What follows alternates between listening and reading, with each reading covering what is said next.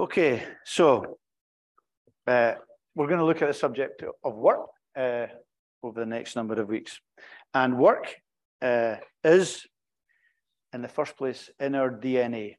Okay, it's absolutely critical to who we are as human beings. It's in our DNA as those that are created by God, and it's in our DNA for our lives. We've seen it because we are image bearers of the living God ourselves. God, we're told on the seventh day, verse 2, rested, finished the work that he had done, and he rested on the seventh day.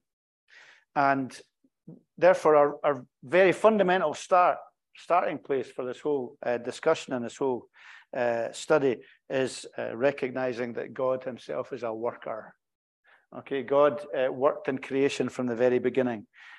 Work is his divine activity. He's not a slothful or indigent God, where God is revealed in creation as the God who brought order and symmetry and imaginative life into the universe. So God worked that, as we read briefly there, and also obviously from Genesis chapter 1. And the work that God engaged in was perfect. It was of the highest standard. It was glorious. Every atom, every inch, every unseen corner of the creation, there's nothing shoddy and nothing half-hearted in the creative work of God. And you know, we're still finding that out as cameras get to the deepest parts of the ocean that have never before been seen. And there are creatures there of great intricacy, and just a reminder of the creative work of the living God. And it's work that he delighted in. On the seventh day, he rested. He saw that he had made. It was good, and it was something that he could luxuriate in at one level because it was so perfect. And I think probably we all know that feeling ourselves to a degree, certainly. Maybe we've built something, or we've painted something, or we've made something, and it hasn't fallen apart when we've gone to the next day and we look at it. We go back, we look at it, and say, that's quite good. I do it all the time. I go back to things for weeks, things that I've done, because I don't do things very often. When I do them, enjoy that. That was nice. And it's something that is intrinsic within us when we create, or when we achieve, when we do something of value. We like to go back and consider it and meditate on it. So God is a God who works. He worked in creation, and he's also a God who continued to work. And continues to work, sustaining that creation. Right from the very beginning, he appointed humanity to have a duty of care over the world that he had made, and he provides for them. He provides for them a garden, and he provides for Adam company. And even when they're expelled from the garden, he's the God who keeps on working. We were going to sing, if we had a presenter tonight, some words from some verses from Psalm 104, which speaks about the creation and how God sustains and keeps working in that creation, giving food to all. Or Psalm 145, caring for the needs of all, even those who reject him. And Matthew 5:45 tells us he causes the sun to rise on the evil and the good, and sends rain on the righteous and on the unrighteous. So there's this ongoing providential work and care of God, not just in creation, but in sustaining that creation. So by way of introduction, we've got that reality that God is a working God.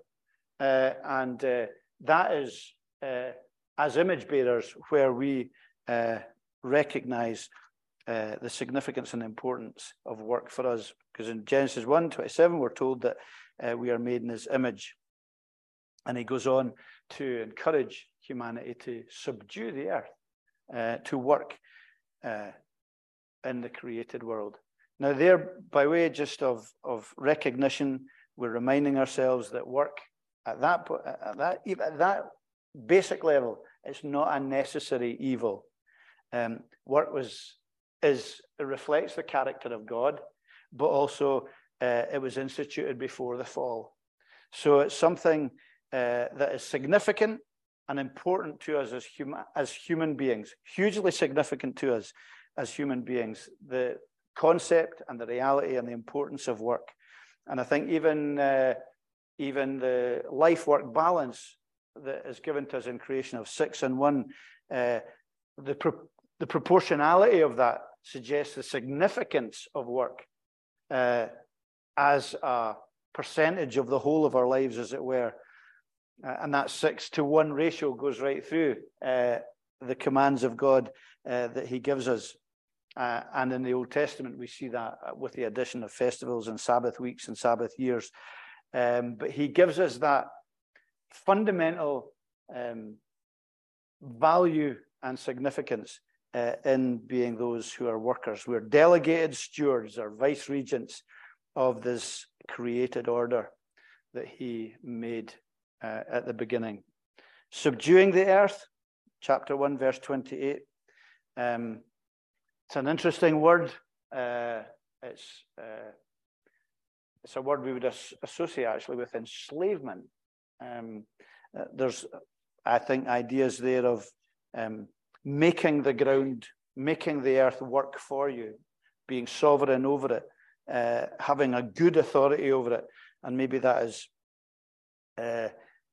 highlighted further in the verse we read, the last verse we read, or the second last verse we read there. The Lord commanded the man, saying, the Lord God took the man and put him in the Garden of Eden to work it, to keep it, to care for it. So there was both a sense of protective care and oversight, and also a real sense of genuine labor. I was going to use sweat, but maybe we think more of sweat coming from the sweat of your brow with the curse. But there's a real sense in which that making the land work, subduing the earth, gives the idea that there was much still to be done. And God created this prototypical universe, and yet he gave man the delegated power and authority to further develop and build that world in which he set us. And beyond that, not only humanity and reflecting God, we see maybe in the perfect example of Jesus Christ, who said in John 5:17, "My Father is always at work to this very day," providential care, "and I too am working." And there's that sense in which Christ himself recognizes he comes with a specific work to do. We know he worked physically and manually, but we also know he came with a salvific work to do.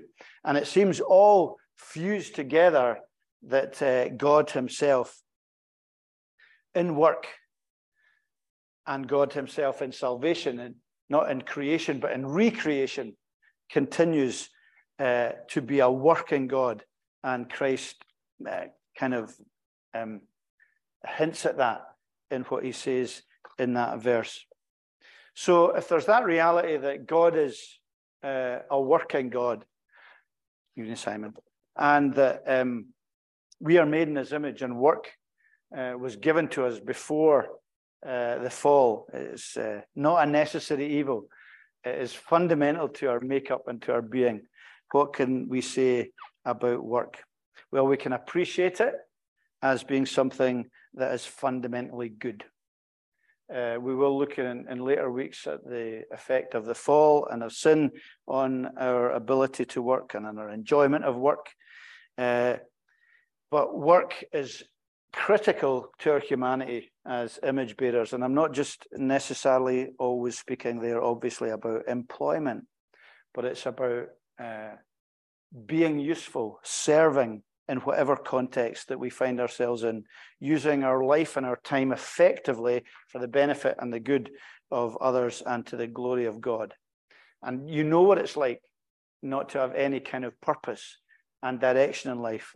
There's a great inner sense of loss and emptiness if we don't have that direction and purpose in our lives. So we appreciate work as a fundamentally God-given good thing for us. I think we also recognize, touched on this, the structure of work and rest is a God-given one. So that I think that 6 and 1 pattern reflects the kind of model of a life-work balance that we should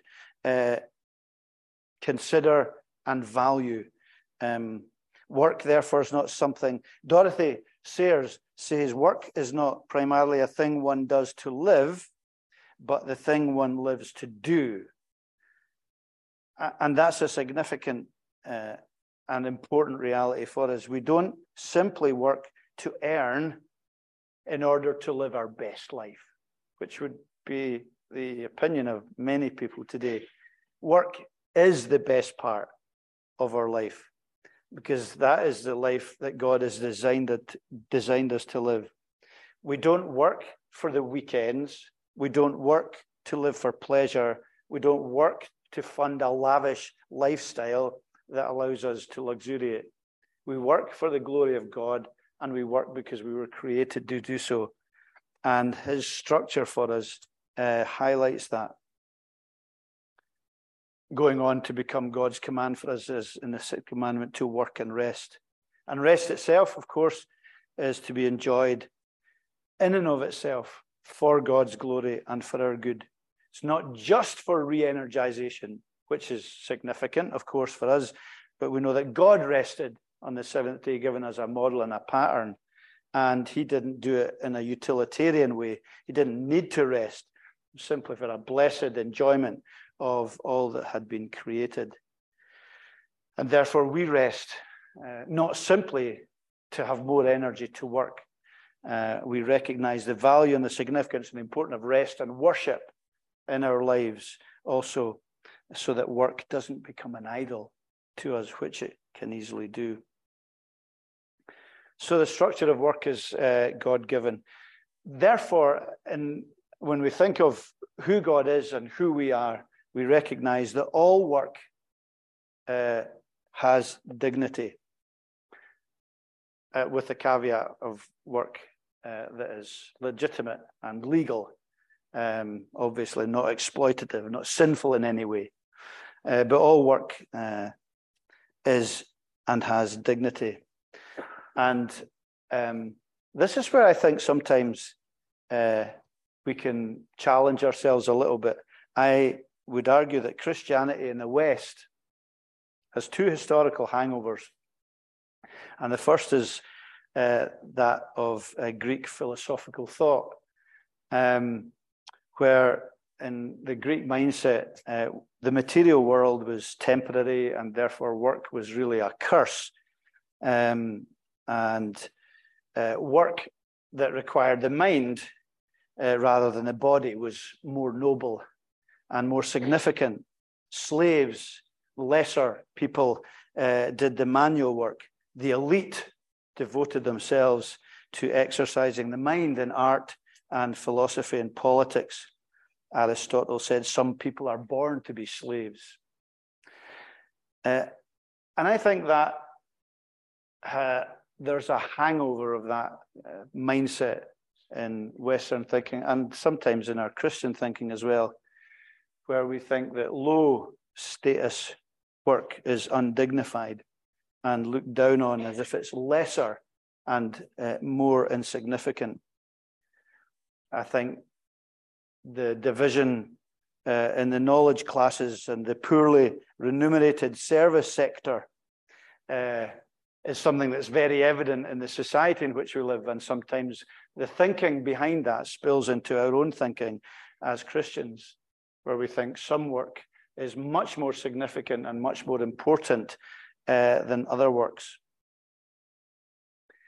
I can think of some churches in different parts of the world, and this may spill over into a racial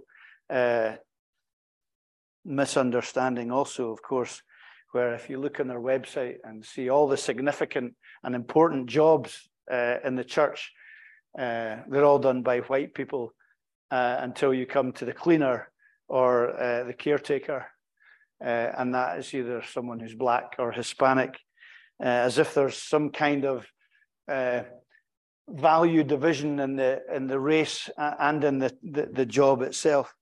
And indeed, in our own denomination, in our own background, I certainly grew up with the assumption, just with the unspoken assumption, that you would go to university. You would strive to go to university to better yourself.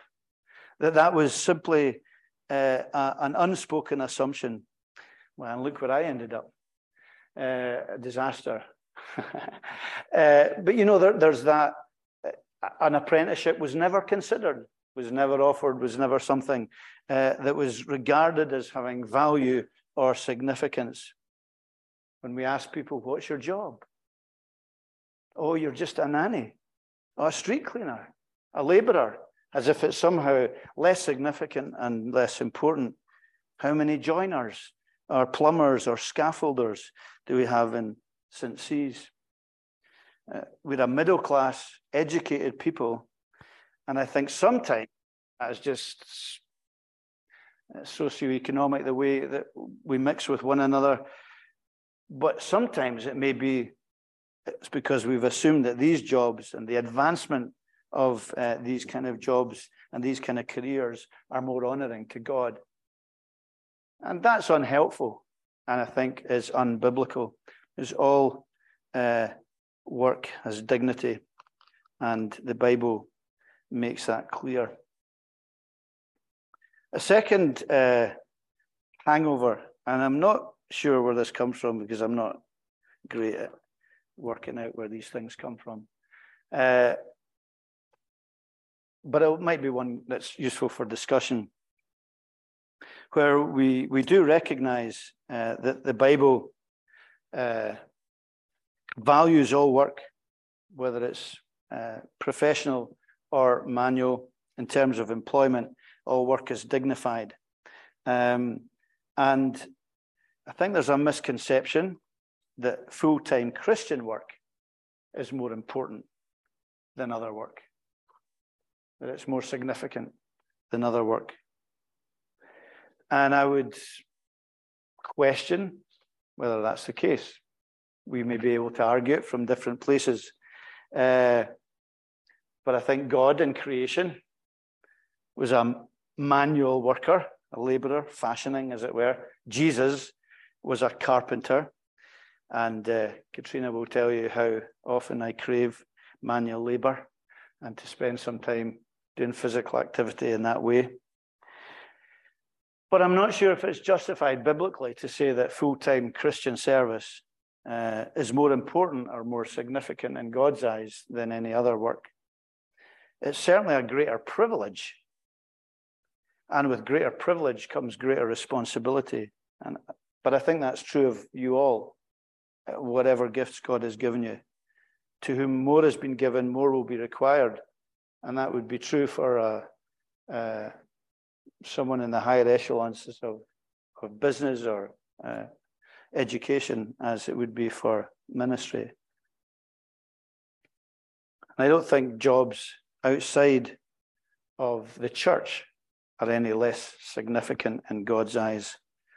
I would argue all work is a calling, and the dignity of our work comes from the gifts we've been given and the fact that God has us working for him in his kingdom. And so the reality, I think, is the dignity of our work comes from that and should come from that as Christians. Whereas often, I think, we find ourselves looking for dignity in our work because of its status or the remuneration that we get from it or the respect that gives us in the community or the advancement that we might be able to achieve from it or the influence that we feel we have. Rather than recognizing that the dignity of our work comes from who we are in Christ and recognizing his place in our hearts.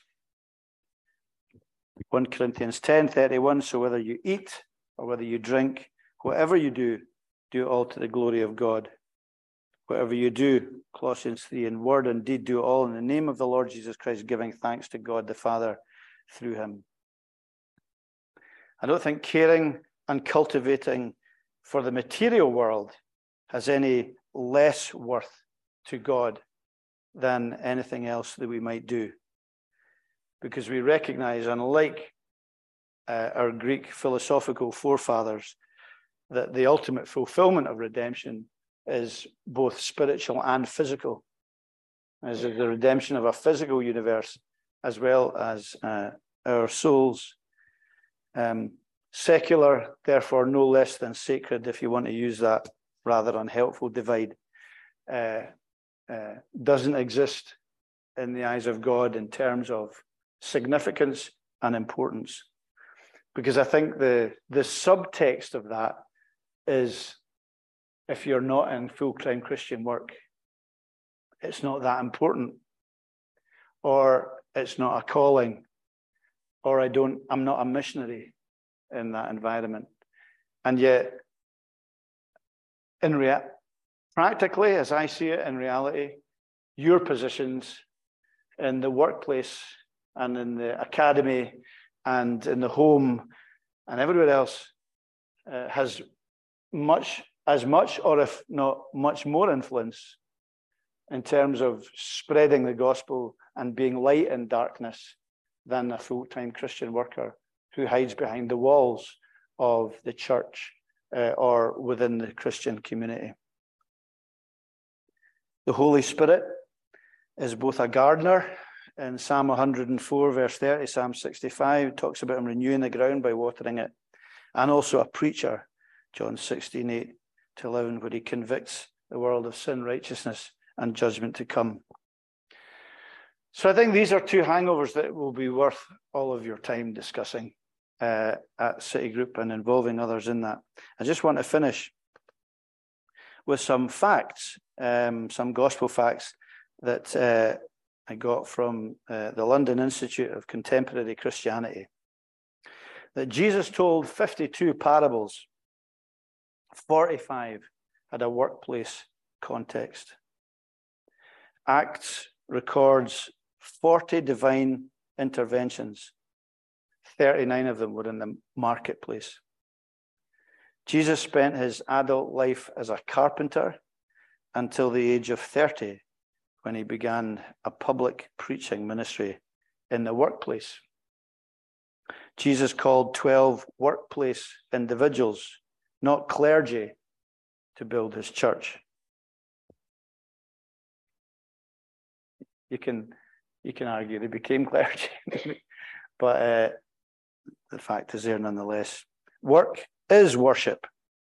In the summer, we're going to look in our morning worship at one chapter for the whole summer, Romans 12, but being living sacrifices, holy and acceptable to God. This is your spiritual act of worship, spiritual service.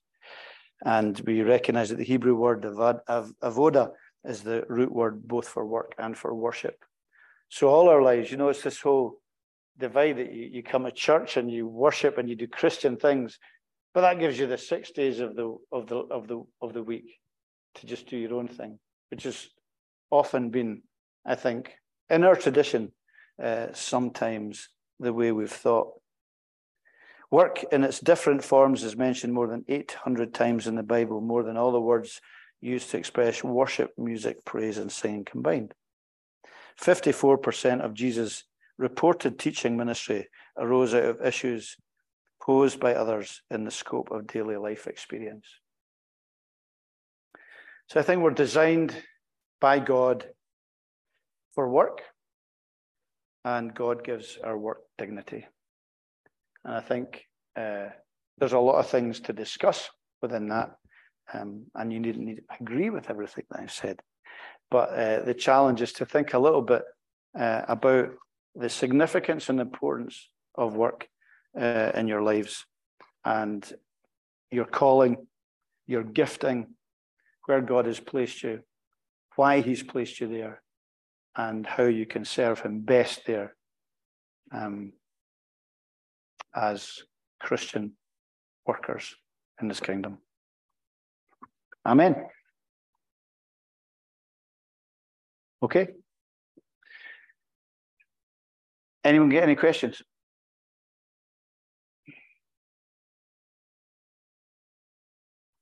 Nah, yeah, come on. I'm sure you have.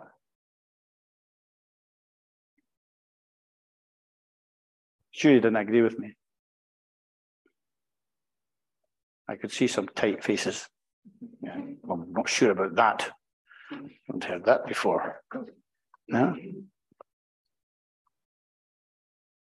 I wonder if there's kind of a nuance between work and labour, in the sense that work is something that we're called to do, where labour has a sense of this has to be done. It's hard. I don't want to say that you always do, but well, I think there may be a difference, particularly since the fall, that has made work cursed, like everything else. But I guess sometimes the labour can be just as intense in a professional, warm, exclusive environment as it can in digging a ditch in the wet. But you used to talk about these guys that stonemasons of the churches in Edinburgh. Remember the apocryphal story? I don't know if it is or not, about one of them who's asked, "Well, why do you bother going into such detail with these stone carvings that are going to be 200 feet up in the air and no one will see?" He said, "Well, I'm not doing it to be seen. I'm doing it for the glory of God." And it's that whole attitude of working, whether we're seen or not, to the glory of God. And we do our best. We don't scrimp and save. We don't do things half-heartedly because the boss isn't watching, or because we're looking to get home early for whatever reason. We want to glorify God in all that we do, and do our very best, whether it's seen or not by our colleagues or our family or by people around us. We do it because the eye of God is on us in everything that we do. And that's, I think, part of this kind of introductory thought this evening.